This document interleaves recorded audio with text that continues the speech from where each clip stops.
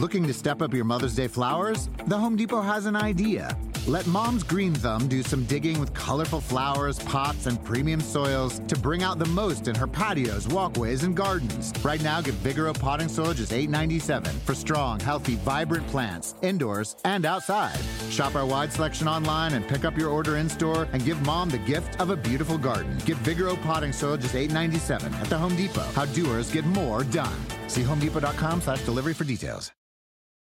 With the Wells Fargo Active Cash Credit Card, you can earn unlimited 2% cash rewards on purchases you want and purchases you need. That means you earn 2% cash rewards on what you want, like season tickets to watch your favorite team, and 2% cash rewards on what you need, like paying for parking. That's the beauty of the Active Cash Credit Card. It's ready when you are, with unlimited 2% cash rewards. The Wells Fargo Active Cash Credit Card. That's real life ready. Terms apply. Learn more at wellsfargo.com/activecash. Hello, everybody, and welcome to the latest edition of the Pro Basketball Talk podcast here at NBC Sports, a World Cup edition that was originally going to be looking forward to the final two rounds and how America can fare and maybe breaking down a USA-Serbia semifinal that's now, well, a 5th to 8th place consolation game because both teams got upset. The USA fell to France 89-79. They are eliminated from the competitive part of the tournament on Wednesday morning in China. It was an upset. It was a surprise. And to talk about it, to break down the whole experience in China, we've got Keith Smith from Yahoo Sports and Real GM and Celtics Blog and a few other places, a regular on this podcast. How are you doing, Keith? Well, I'd be doing a lot better if we were still competitive in the World Cup. It's as I was trying to explain to some folks today, I only have a few bastions of irrational fandom left, and United States and international competition is one of them. And when that's removed, I tend to get angry, especially when it's a competition we should by all means win, even with a lesser talented roster than what we generally have. So, but that said, other than that, I'm doing okay. Good. Yeah, it was I think for American fans, first off, it's a bit stunning every time. We just see that as our sport, right? We invented in America. We expect to dominate it. We dominated it, rolling out, second tier teams for so long. And eventually we started to have to send the big guns. But I think it's a combination of things going on. Part of it was, you're right. To me, and I've said this before, if the USA played France in a 7-game series, I like the Americans. But France was a good team, really capable of winning one game, and they did. Yep. Yeah, that's a great way to put it. They, and I don't, when I say that I'm upset and that the U.S. should have won and that this is an upset, I'm not taking anything away from France. They played fantastic basketball. They played a really cohesive system on both ends of the floor. Their defense, I thought, was great all tournament long. They've really focused on doing a lot of what the Utah Jazz does, funneling things inside to Rudy Gobert and letting him do what he does as the 2-time reigning defensive player of the year in the NBA, and that's protect the rim better than anybody else does. And they played great. And then offensively, they know who they are. They rely heavily on Evan Fournier, and he stepped up and made plays and has all tournament long. But the United States still, it's 1 through 12 they've got more talent. 1 through 5 they've got more talent.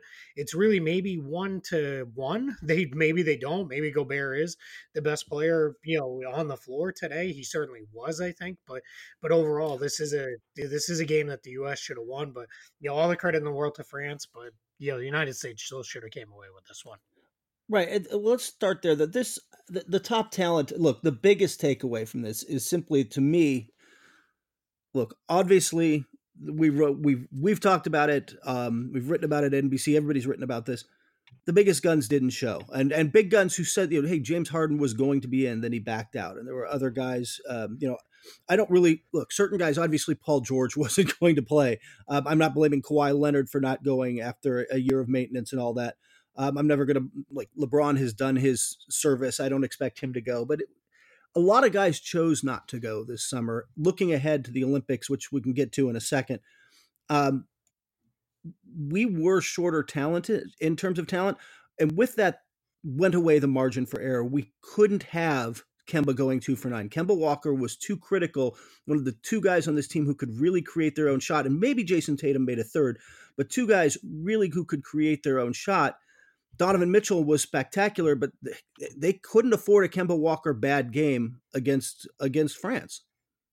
Yeah, that's spot on. That was the single biggest thing is there's been times in these international competitions over the years, even going back to the original Dream Team, where the defense was kind of all-star game level-ish, where the guys just they weren't going to kill themselves because they knew at the end of the day they were going to be able to outscore these teams and dominate them in that fashion. And that's generally where it's been. But as you said, that it's Kemba Walker was such an integral part of this team and their offense, and he just couldn't get it going. He two for nine, or I'm sorry, 0 for 4 on 3-point shots, and it just wasn't enough. And that left it all to Donovan Mitchell. Marcus Smart and Jaylen Brown pitched in a little bit, but for the most part, it was the Donovan Mitchell show, and that's not enough anymore. We're not that far ahead of these other nations anymore when we bring a lesser squad that you can get away with just kind of a half performance out there, and that's what this ultimately was.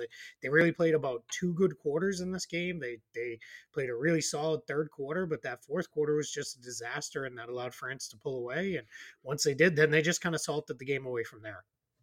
Yeah, Kemba Walker not hitting threes was actually an issue because, look, what they're like you said, what they do is funnel things to Rudy Gobert. The teams that gave France trouble got Gobert moving, got him out of the paint, got the ball moving, and the U.S. did that in the third. Right, the U.S. pushed the pace off of misses, off of makes, off of everything. Really got out and ran. Didn't let the defense get set. Moved the ball better, and they were able to get to the rim more because Gobert couldn't be in place. And then they hit some shots when they didn't, but that's part of it. They simply have to. I mean, Joe Harris was out there for extended stretches, and he was just not. He also, I think, all tournament long, he wasn't as effective as I would hoped he would be, but he really was not knocking anything down in this game, and that's why he's out there. I mean, he's out there to hit shots, and he was 1 of 2 from 3, which sorry, 1 of 1 from 3. So that's just, and he had 3 total shot attempts. That's not enough. If he's out there, he's got to be taking those threes. They weren't moving the ball. They weren't finding him. And the French, to their credit, by the way, I think you and I will be happy once we get back into regular NBA season and we're talking on a podcast to rip Frank Ntilikina about just about everything. The guy can defend, though. The guy is always can defend at the NBA level. He is long. He is athletic. He did that today. By the way, also threw in 11 points, hit a couple of key shots. You were like, wow, all right. It's FIBA ball. He's hitting those. But he was they were long. DeColo's a smart defender. Were a very good defensive team that the U.S. didn't quite figure out well enough. And on the flip side, the U.S. really did not defend the pick and roll well at all. They hadn't seen a lot of it. They'd been adjusting better to zones and ball motion offenses. And here comes a team that runs a very American style, and they were not handling it well. Yeah, it was a problem all tournament long. It was now part of that is these national teams for these other countries, these guys, France is a great example. The core of this team has been together, I believe it's for about 4 or 5 seasons now. So they are really, although they're not together like an NBA roster is together for 82 games a year, that they are still together quite a bit and they know how to play together. The US comes together a month out of the tournament starting, and that's even then it's really only about 2 weeks out as the roster comes together. And it was an example. I saw a lot of people tweet this, and it's something I really kind of think I agree with. Is it was an example of a team versus a bunch of individuals, and that really showed up. I think at times to signal them out. Marcus Smart and Jaylen Brown were fantastic individual defenders, but the United States team defense wasn't very good. And there was times where even those two, while their individual defense was good in the team scheme, it wasn't great. And that was part of the problem. And then on the offensive end, you mentioned the teams that were able to get Gobert on the move, get him in foul trouble, pull him away from the rim. I thought this was a tailor-made game for Brook Lopez. And if this is not the game where you're going to play him, why is he even on the roster then? It doesn't make a lot of sense to me. He only played 4.5 minutes. He missed a couple of 3-pointers, and then he was immediately pulled out of the game and never saw the floor again. And that's just, at this point, it's then, you on a 12-man roster in a tournament format, you can't have players on the roster that aren't useful. And that really, became a problem. Overall, too, the United States, they kind of adopted a little bit of Spurs philosophy under Greg Popovich, where they didn't take a lot of 3-pointers. They took 20 tonight, Nope. but some of those, I want to say 4 or 5 of those came in the last 2 minutes when they were kind of throwing those up at the rim as they were in Hail Mary mode. And that's not really how we play. And this roster was built, I think, to emphasize and take a lot of 3-point shots, and they just didn't get them up on the glass tonight. No. And by the way, you were talking about players who weren't there, and obviously we talked, hey, it would have been great if they had James Harden or even Damian Lillard or some of these guys that would have certainly helped. And I look, the simple argument is that if Donovan Mitchell is no longer and Kemba Walker are your third and fourth best scorers instead of your first and second, this is a much better team. Yeah. But even some of the guys who are out late, and the U.S. allowed guys to leave with an injury excuse, and so I'm hesitant to say whether they would have made the squad or whether they would have been, how that would have gone down. They allowed them to walk away. They really could have used PJ Tucker. Yeah. They really could have used what PJ Tucker brings in this game in terms of defense and physicality, in terms of stretching the floor from the corners and some of the stuff he does. By the way, the other guy, I'm not going to speculate on exactly what happened here, even though I might have some ideas. I'm not going to go public. To me, De'Aaron Fox not being on the roster for a team that wanted to push the pace didn't make a ton of sense. Like, I wanted him out there to run. I know that they were deep in the guard spot, but man, that guy just changes. We've seen it with the Kings. That guy just changes games with his tempo, and they really could have used him as a secondary guard who changed things. They didn't have him. Yeah, absolutely. Fox is the guy who stands out most to me, especially in the close game against Turkey and then this game against France. There were portions where you wanted to speed the game up, and that can be hard to do at the international level.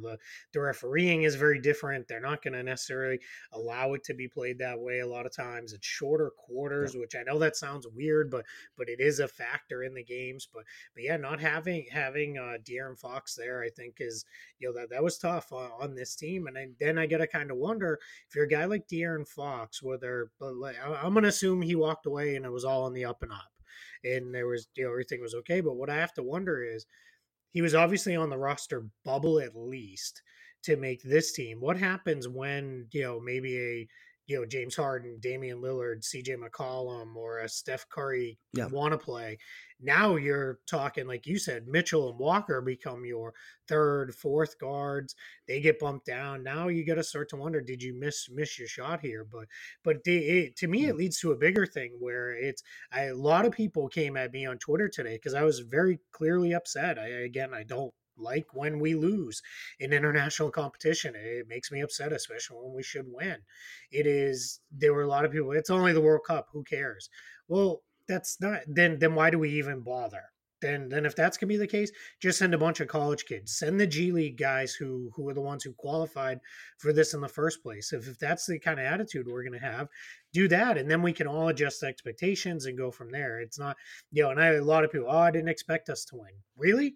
A team with Walker and Mitchell and Tatum and Brown and Turner and Lopez, absolutely, Middleton. Like, come on. We all expected the United States would still win. They were still heavy favorites to win.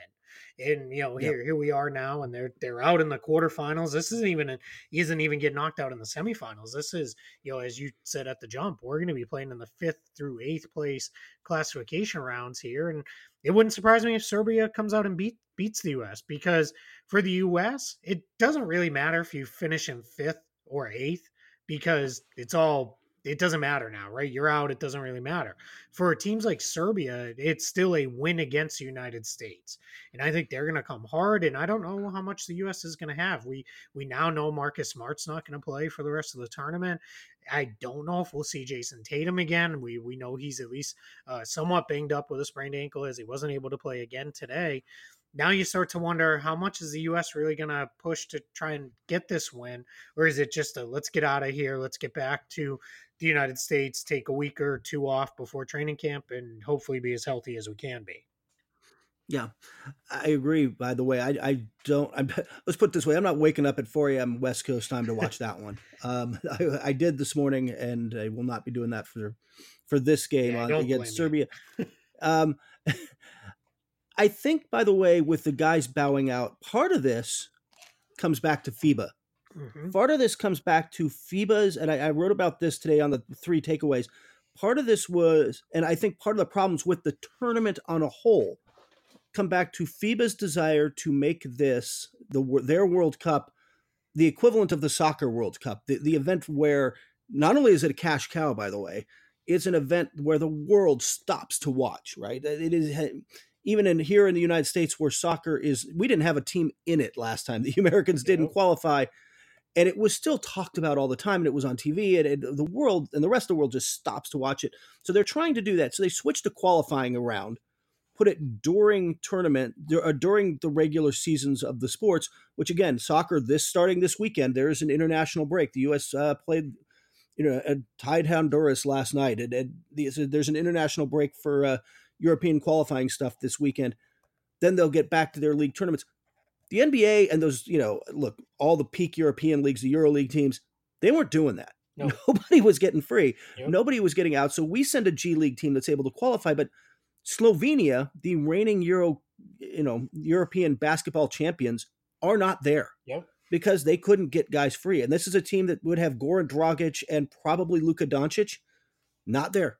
They're not there playing. So I think it hurt the quality of the tournament. The other thing that really hurt it, it used to be in, the 2 years between the Summer Olympics. So it would have been a 2018 event, except that's the summer when the actual soccer World Cup happens. Again, the world stops for that. So they didn't want to be at the same year. They didn't want to be overshadowed like that. They move it to 2019 when they've got the stage theoretically more to themselves, except they did two things. A, by putting it there and then having the Olympics the next year, a lot of those players, if you join Team USA, it's a 5-6 week commitment. A lot of guys were like, man, 2 summers in a row? Mm-hmm. I don't know. And if they're going to choose, they're going to choose the Olympics, right? I mean, for an American player, it is still the Olympics are the gold standard. That's not only the medal, that's the medal you want to have. It's the thing you grew up caring about. It's also, by the way, the bigger marketing platform through the United States and parts of the world. So it's a huge deal for Americans. They're going to choose the Olympics. And they looked at those 2 summers in a row and went, nope. And then this one, by the way, I mean, like you said before, these guys are going to go home. They're going to have a week or 2 off. And depending on if their team goes to China or India to play this summer or during during training camp, they're simply, like these guys are like, I don't know, man, it goes right up against camp. I'll just do I think if you're a guy who knows that they would take you, again, the James Hardens, the Anthony Davises, the Donovan Mitchells, Donovan Mitchell can probably go if he wants, Damian Lillard, they were just like, yeah, if I get to choose, I'm choosing the Olympics. Yep. And I think that really ended up in the end hurting the U.S. roster, but FIBA just hurt the tournament as a whole because it wasn't just Americans, by the way. I mean, Nikola Mirotic wasn't there for Spain. There are other players who didn't show up because of this. Yeah, I think FIBA needs to recognize they're never going to be as big as the Soccer World Cup. It's not going to happen. That has all the history. Yeah. It's been around forever. Really, as you said, the sporting world to some extent comes to a stop. The soccer world certainly does. Even, in the qualifiers, they all take breaks. They shut down their national leagues. That's never going to happen. Whether that be the NBA or the big European leagues or even in China, they're just not going to do that. They're going to, say, hey, it's, you get who you can get. And that is going to cost you, that you're exactly right. That is part of why Slovenia got upset and didn't make it this far. And then, the other thing is some of the teams see the World Cup, the Basketball World Cup because qualifying spots are at stake, they see that as, well, that's part of how you qualify for the Olympics. And, right, wrong, or indifferent, that's all some of these nations care about with this is getting in there and doing enough to get into the Olympics. So, which again, that's fine for a lot of these other countries. For a country like Poland, for example, they should be wildly excited about what they were able to accomplish. And Mike Taylor, who I've met several times in Las Vegas over the last few summers, fantastic guy. What a great job he's done with that program to build them up to the point where they're even in the quarterfinals. They should be very, very excited. But for the U.S., for Serbia, they should be disappointed because this is not what you went there to do. Now, I don't blame guys like you, like we talked about James Harden, Damian Lillard, for No. example, those guys for saying, I'm just not going to do it because, yeah, I'm going to play right up until we get, started for the training camp. I'm going to be able to come back, put my feet up for a week or so, and then right into the NBA grind. And that's not going to stop for those teams, hopefully, right until June. A couple of those guys are on, legitimate finals contenders. And then you have the added factor of this year, half the league changed rosters. So guys Yep. I'd rather spend this time in September, really starting right about now, because it's about 2 weeks out or so from camp. Everybody's going to be filtering back into their facilities and the like. And I'd rather spend the time there with the guys, getting to know each other, getting that jump on the season. And then I'm going to play all the way into June, put my feet up for a week or two, and then right back into USA basketball again as we get ready for the Olympics. The World Cup should be in the even year opposite the Olympics. That should be change number one. I'd love to see FIFA and FIBA and the Olympic Committee get together somehow and figure it out where we have a big tentpole event every year in the 4-year cycle. So Olympics, Soccer World Cup for the men, FIBA Basketball World Cup, Soccer World Cup for the women. Repeat. Maybe that's not the exact cycle, but something like that. Just as a sports fan, I want that because I like baseball quite a bit, but when it's the only thing in the summertime, man, do I get bored. So I want one of these events. But the other piece is it shouldn't be so late. There's absolutely no reason this thing needed to start in the middle or really the end of August and lead right up to NBA training camp. Now, FIBA and the NBA do each other favors, like I don't know. I can't. The Hatfields and McCoys, I guess, is the best example I can come up with. It's not too controversial. They don't really care for each other, and they're not going to help each other out unless they absolutely have to. So that's the challenge. But again, the NBA and the basketball world dominates the NBA world, and then the other piece of it too is why guys didn't go is it was halfway around the world. We have all these statistics of the teams that go over to China, Japan, or Australia, and then they come back and they're just not ready at the beginning of the year like they hope to be. It generally cost those teams 2 or 3 wins. I want to say it was maybe Matt Moore from the Action Network who was tweeting Yes, about it was him. him. Yeah. And spot on. Those teams generally lose, and for a team like the Lakers, ton of roster turnover, and some of their big guys and LeBron and Anthony Davis, for example, didn't play, and a big chunk of that is roster turnover, and they're already going to China anyway in the preseason, so they're not going to do that twice. They're not going to go turn around, come home for a week, and turn around and go right back.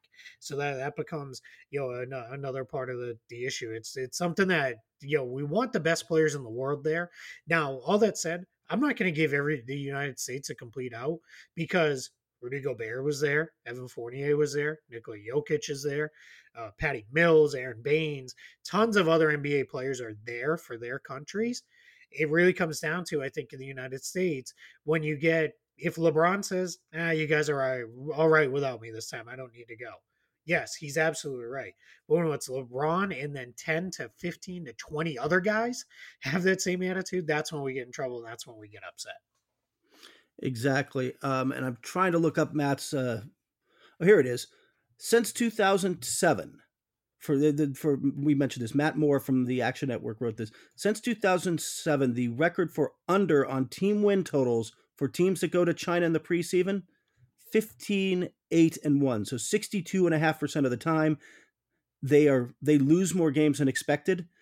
Since 2013, it's 10-3-1, 71% of the time. And I'll just say, speaking with a couple of people from different teams that have made that trip, they will tell you it takes anywhere from 2 weeks to a month after you get back to actually get back in a rhythm. It just throws your whole, it throws everything off. You get out of your rhythm. You get out of your, NBA players are creatures of routine by the time they get back, and they lost a little bit and it slows them. And like you said, it costs them usually a couple of wins during the season. And maybe that's a sacrifice some teams can make, and Houston can make that, and they're still going to make the playoffs because they've got Harden and Westbrook. But it absolutely does impact all that.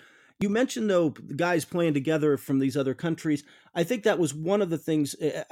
If you're looking for silver linings out of this as a USA fan, you write for Celtics blog. When they were in LA, I went up to Jason Tatum at one point. I'm like, hey, having 4 Celtics on this team, is that going to help your chemistry going into the season? Is that going to be, how is that going to boost you guys? And he goes, well, it can't hurt.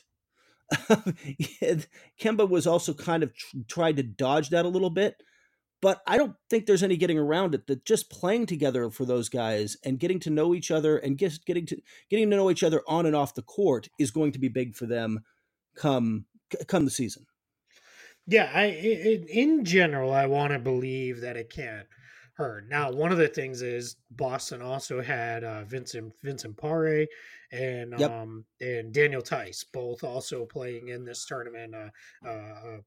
Pare for France and Tice for Germany. So that's 6 of their 15, 17 guys, if you count the two-way guys, that are basically away right now. They're all in China playing, and now those guys will all they'll all get back together at the end of the month here when training camp starts and get going. So in general, I believe it can't hurt. I'm a little cautious of saying, oh, it's this amazing team building. It's at the end of the day, it's 4 guys. It's a quarter of the roster. It's not like it's everybody. So I struggle a bit with that. I think but on that flip side, then when I see the fact that the 4 of them seemed like they were almost constantly together over in China, and then when they're together in Australia, they seem like 4 guys who really enjoy being around each other. I do think that is going to help. And then on top of that, outside of today's struggles, they all played pretty well during the course of this tournament. Now, Tatum only got 2 games, didn't shoot it well, but he did a lot of other things. I think Brown and Smart were 2 of the better, if not the best, defensive players the team had. And up until today, Kemba Walker had been the team's best offensive player by a pretty healthy margin. So I think the fact that they played well has been really important. I will say this too, having seen them in person, out here in LA and gone to the game against Spain, which was the one real, I could say the one real preseason test. I guess the games in Australia certainly turned out to be. FIBA Patty Mills is a magical thing, it turns out. Doesn't he, by the way, I think he's going to be tournament MVP. I got a feeling that he's going to be FIBA World Cup MVP when this is over. He's been so good. I think it's going to depend on who wins out of them and maybe France, because I think Fournier has a shot too. Yeah, he has been really, really good as well. And I think, maybe Gobert gets in there if he is good. And I think it's going to probably depend a lot but I think, I don't even know if they do like an all tournament team, but if they do, definitely Patty Mills is first team all tournament team. He's one of those guys. I think the more interesting conversation, we don't have a super long debate on it, is at what point do you have to start to look at Patty Mills' international body of work combined with what's probably going to be a 10 to 12-year NBA career and start to look at it and say, does this guy start to warrant Hall of Fame consideration? Yeah. Now, I know a lot of people are going to be like, Patty Mills, like, what are you talking about? He's just a role player. And that is very true, but that's in the NBA. It is the Basketball Hall of Fame. That's why, Manu Ginobili, who, which also probably just earned it off his great NBA career as well. But that's a big chunk of why he was a no-brainer. The team, the international stuff does count in there. And I think Patty Mills is going to be somebody people are going to have to look at and at least consider on that respect.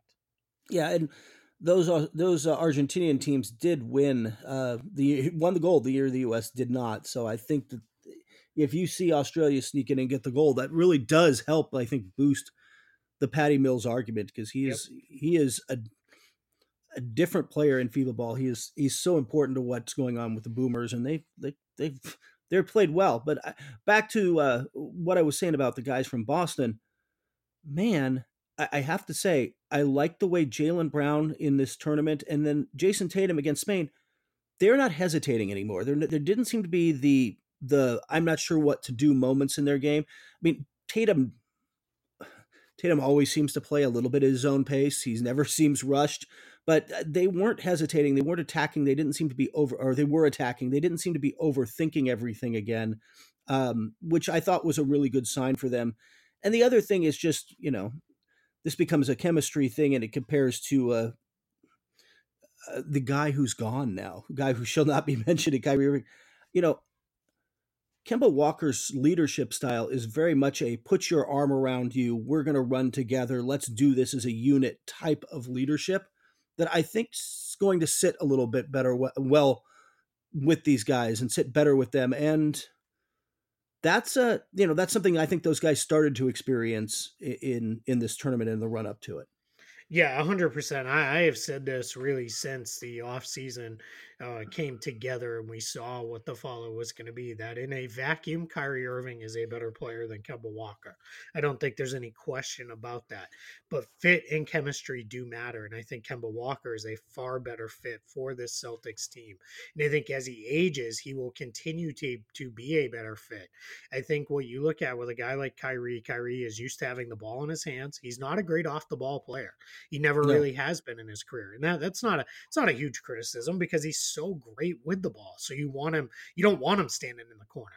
But Kemba over the years, really over the last 3-4 years, has become a really good off the ball guy. They started doing a lot of dual point guard lineups over the last few years in Charlotte. Started really with Steve Clifford, and then James Borrego used it as well, where Kemba was more or less the two guard, the off guard, the shooting guard. He was the guy who was flying around and coming off screens and the like. And I think that's going to be really big for him because I think that's how Boston's going to function. I think you're going to see almost the primary playmaker for the Celtics this year be Gordon Hayward. I think he's going to be a guy who's going to initiate a lot of the offense and do a lot of the setting up for Kemba and then Jason Tatum and Jaylen Brown. And as far as, let's go to Brown.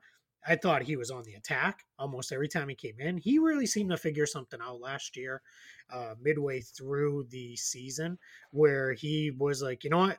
It's bench start, doesn't matter. I'm coming out like I'm shot out of a cannon and off I go. And that really works for him. Marcus Smart, again, aggressive. He always is defensively, but I thought he did some really nice things as a playmaker at times. And then Tatum, in the games where he played, I think what he showed off most was his passing. And all three of those latter guys, their ability to defend much bigger players is so huge for the Celtics because they're a team that projects to play small quite a bit. They're probably going to play one true big and then a bunch of wings and guards around that big.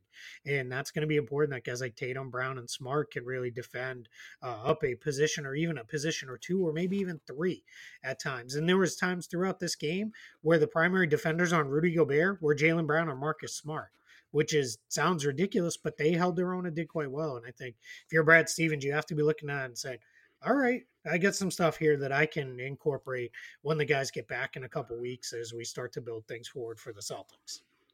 Yeah, exactly. I think that those guys stood out. I think the one other guy that's kind of an obvious, like, wow, this was really good for him is Donovan Mitchell, right? I mean, and Quinn Snyder said this, not to be, and I'm going to forget who he said it to. Somebody interviewed him, one of the Jazz writers, about sending him and sending Gobert, and he's like, in Mitchell's case, he's like, man, I want him to play for Popovich. I want him to go soak up all that knowledge and get the leadership experience and be put in this situation because it's just going to be good for us. And I think he did grow a lot as a leader. You could see that they were trusting him more in that role. And hey, in the biggest stage when they lose, he was the guy who had 29. And no, he didn't get any shots in the fourth quarter because, well, maybe he could have been more aggressive. But they also seemed to go away with him. I mean, well, good Lord, we're running Harrison Barnes post up on Ntilikina. When Harrison Barnes was posting up Ntilikina, I'm like, well, this is doomed. Not because he couldn't get around him, because as soon as you do, Gobert comes over and Barnes just isn't going to make the right play. And of course, and by the way, I don't think Barnes was terrible in this tournament. I thought, forced to play some five, I thought he did fine when they went small. I don't think he was a bad player at all, but I thought for Donovan Mitchell that this was a step forward for him. And this is why, look, in our 50 best in 5 years process we did this summer with predicting the 50 best players in 5 years in the world, we had, by the way, as speaking of just going off a brief tangent on that, when we did that, 3 of those top 5 players are not American. 3 of the top 4 players are not Americans. So I think that speaks to where the world is catching up. But we had Mitchell one spot ahead of Ben Simmons on that list. Both, I think, 7 and 8, if I remember, 8 and 9, 7 and 8, I think. They're two guys that are linked a little bit together. Yeah, absolutely. But Mitchell, to me, here's the thing. Do I think Ben Simmons could theoretically be a better player just because of his height and the gifts he has? Yes. He does not have a jump shot. do I think Donovan Mitchell is more likely he has the work ethic and the drive to maximize everything he's got. And I trust him to do that and be a leader that can take a team farther than I'm trusting Ben Simmons to do right now. I think that was kind of, I mean, we're splitting hairs, but to me, that was the difference between them. And I got a lot of like Ben Simmons people in my thing, like, how could you do this? And how could you put Ben Simmons up there? I really enjoyed the guy who told me that Donovan Mitchell can't shoot. I'm like, he shot 67% from 36% from three last year. Like, he can knock down shots, but I think his leadership took a step forward. And that's why one of the reasons I think we all like Utah. I think we all like what Utah did this summer. That's a team with Joe Ingles and now Bogdanovich and, obviously Conley. They're going to be a system team with a lot of guys who can play really well within that system. And they're going to rack up a whole lot of regular season wins. Whether that's what they can do in the postseason, we'll see. But man, I think this was really good for him. Yeah, I agree. I had been a little bit critical of him leading up to today, where I said, I expected more, and that's not that he wasn't playing well. I just expected more. I thought going in, I really thought Kemba Walker was going to play more of a playmaker role, kind of I'll set the offense and spot up kind of guy. It's rare that you see the best player on the team necessarily be the team's leading scorer or go-to guy. That goes all the way back to the original Dream Team. Michael Jordan didn't lead that team in scoring, and I think people forget that was Charles Barkley's. And some of that though was Jordan basically saying, I don't need to.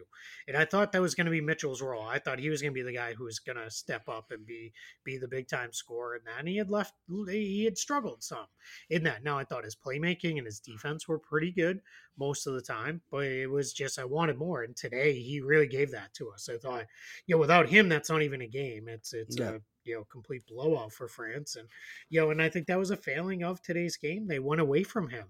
In the fourth quarter, I thought he sat on the bench for too long in the fourth quarter, and let me be the one who dares to criticize Pop and his coaching, but I thought he made some really curious coaching decisions today. I thought he left Brown and Smart, who were his two best defenders, and it really helped get them back into the game, along with Mitchell, on the bench for far too long in the fourth quarter. He didn't go back to those guys until there was, I think by the time those three were in the game together, I want to say there was just over 3 minutes left. And that's when it was already in danger time. And I thought, again, to go back to it, not playing Lopez really at all, they didn't really get that. I thought you could have done some things there, but it's, again, I don't want to make it too much about that because then it's going to come back of like, you're not giving France any credit. But Mitchell, I'm happy to see him step forward. And we've seen guys do this, right? They use the big summer with the national team as a springboard into something big. And it wouldn't surprise me at all if Donovan Mitchell is pushing for an all-star game, if he's, pushing to be a, potential all-NBA guy, if Utah is really, really successful. His challenge is just the depth along the guard line in the NBA, especially, and in the Western Conference. It's just so ridiculous. It's going to be hard to crack that unless you are truly one of the top, 5 to 10 guards in the entire league.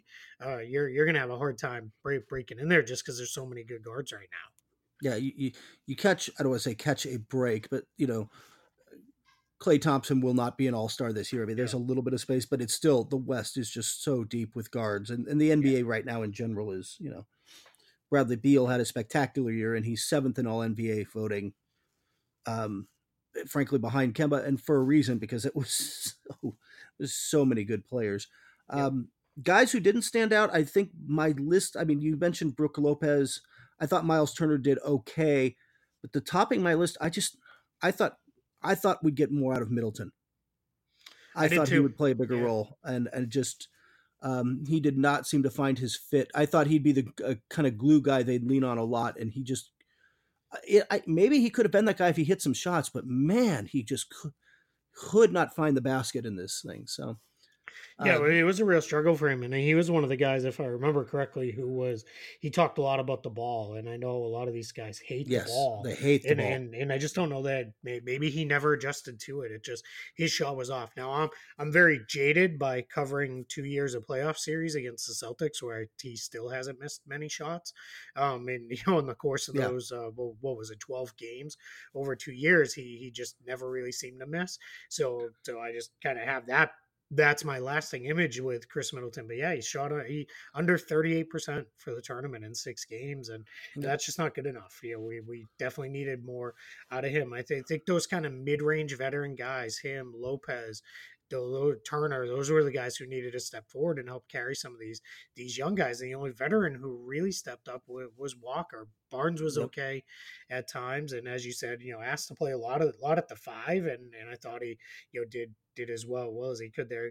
Guy who to me I didn't get, and I felt like there was a lot of them today, was Derek White. And that's, this guy had such a good season this past year, and I thought, really a breakout year. But I just, and I think there was probably Pop has a comfort level with him because that's his guy. But I was really, worried about him. And then Miles Turner at times, especially offensively, I felt like just wasn't really there. So it's just, all around, it's, one of those things where you look at it and it's funny because I do go back to those people who they're absolutely right, who said, hey, you lost. Now all the best guys are going to come and you're going to beat everybody by 40 points or more in the Olympics. And it's, that's true. But again, I just, I don't know. I root passionately for my country, as I feel everybody should. And when we lose one, I don't handle it well. Miles Turner had a really good game against Greece.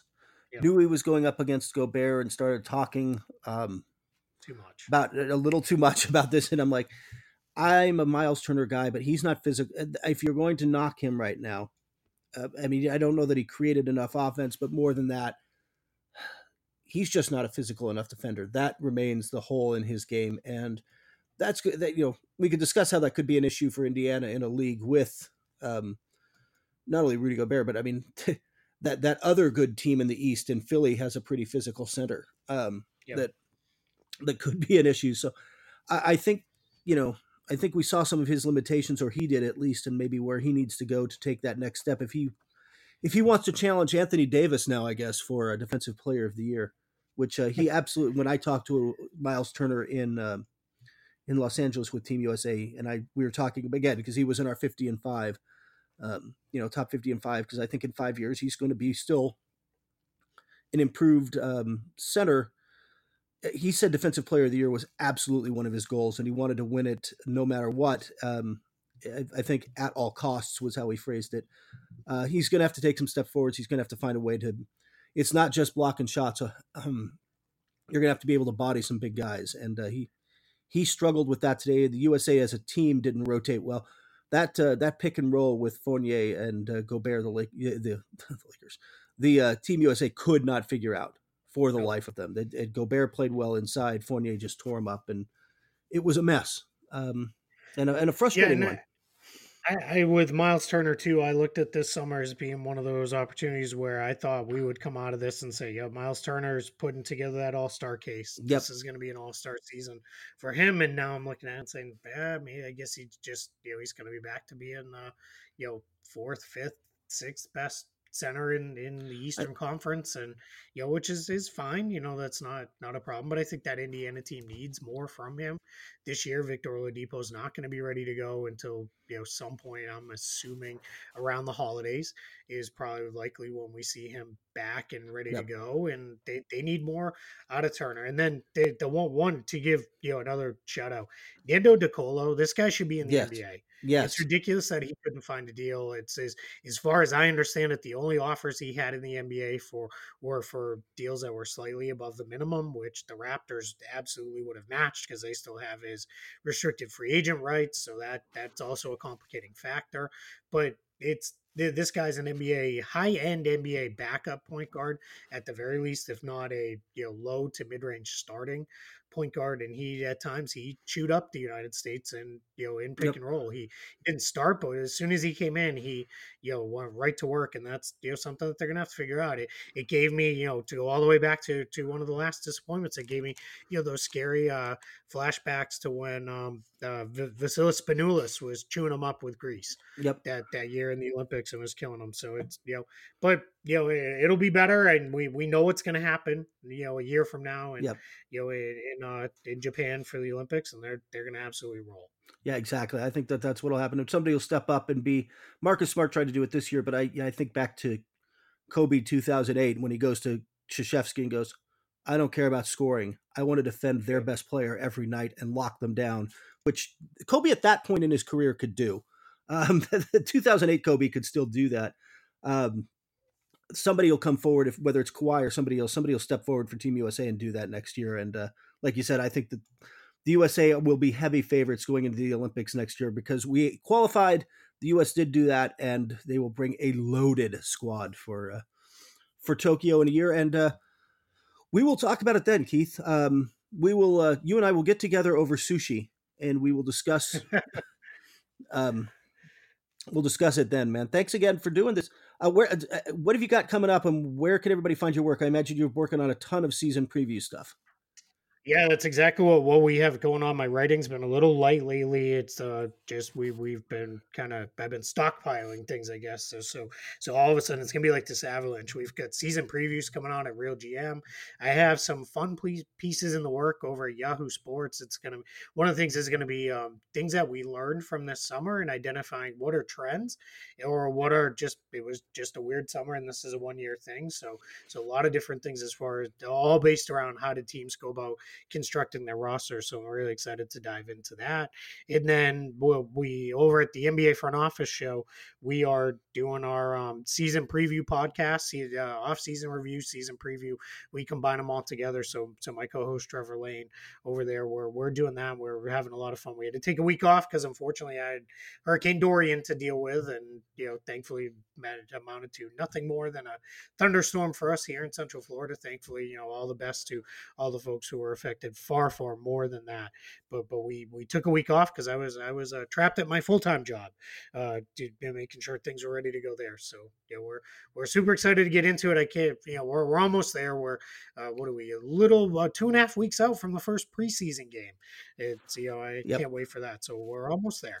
Yep, and again, we'll be starting on the September 23rd at NBC Sports with a long list, a month-long preview story a day at least, running up into the start of the season, and some interesting topics that we've tried to approach, including, I think, one of my favorites so far. The West is more wide open. The West is going to be a bloodbath this year. Does that mean whoever comes out of the East has a better shot at the title? That's interesting. It's an interesting topic. We'll get into all that. We will have Keith on plenty this season. We're going to take 1 week off from the podcast, and starting the 23rd, we're going to start looking at previews and welcoming people in and previewing teams and conferences and all sorts of stuff with people from around the NBA. So thanks, everybody, for listening and talking World Cup with us. We'll be back with NBA stuff in a couple of weeks here at the Pro Basketball Talk podcast at NBC Sports. Reese's Peanut Butter Cups are the greatest, but let me play devil's advocate here. Let's see. So, no, that's a good thing. That's definitely not a problem. Reese's, you did it. You stumped this charming devil.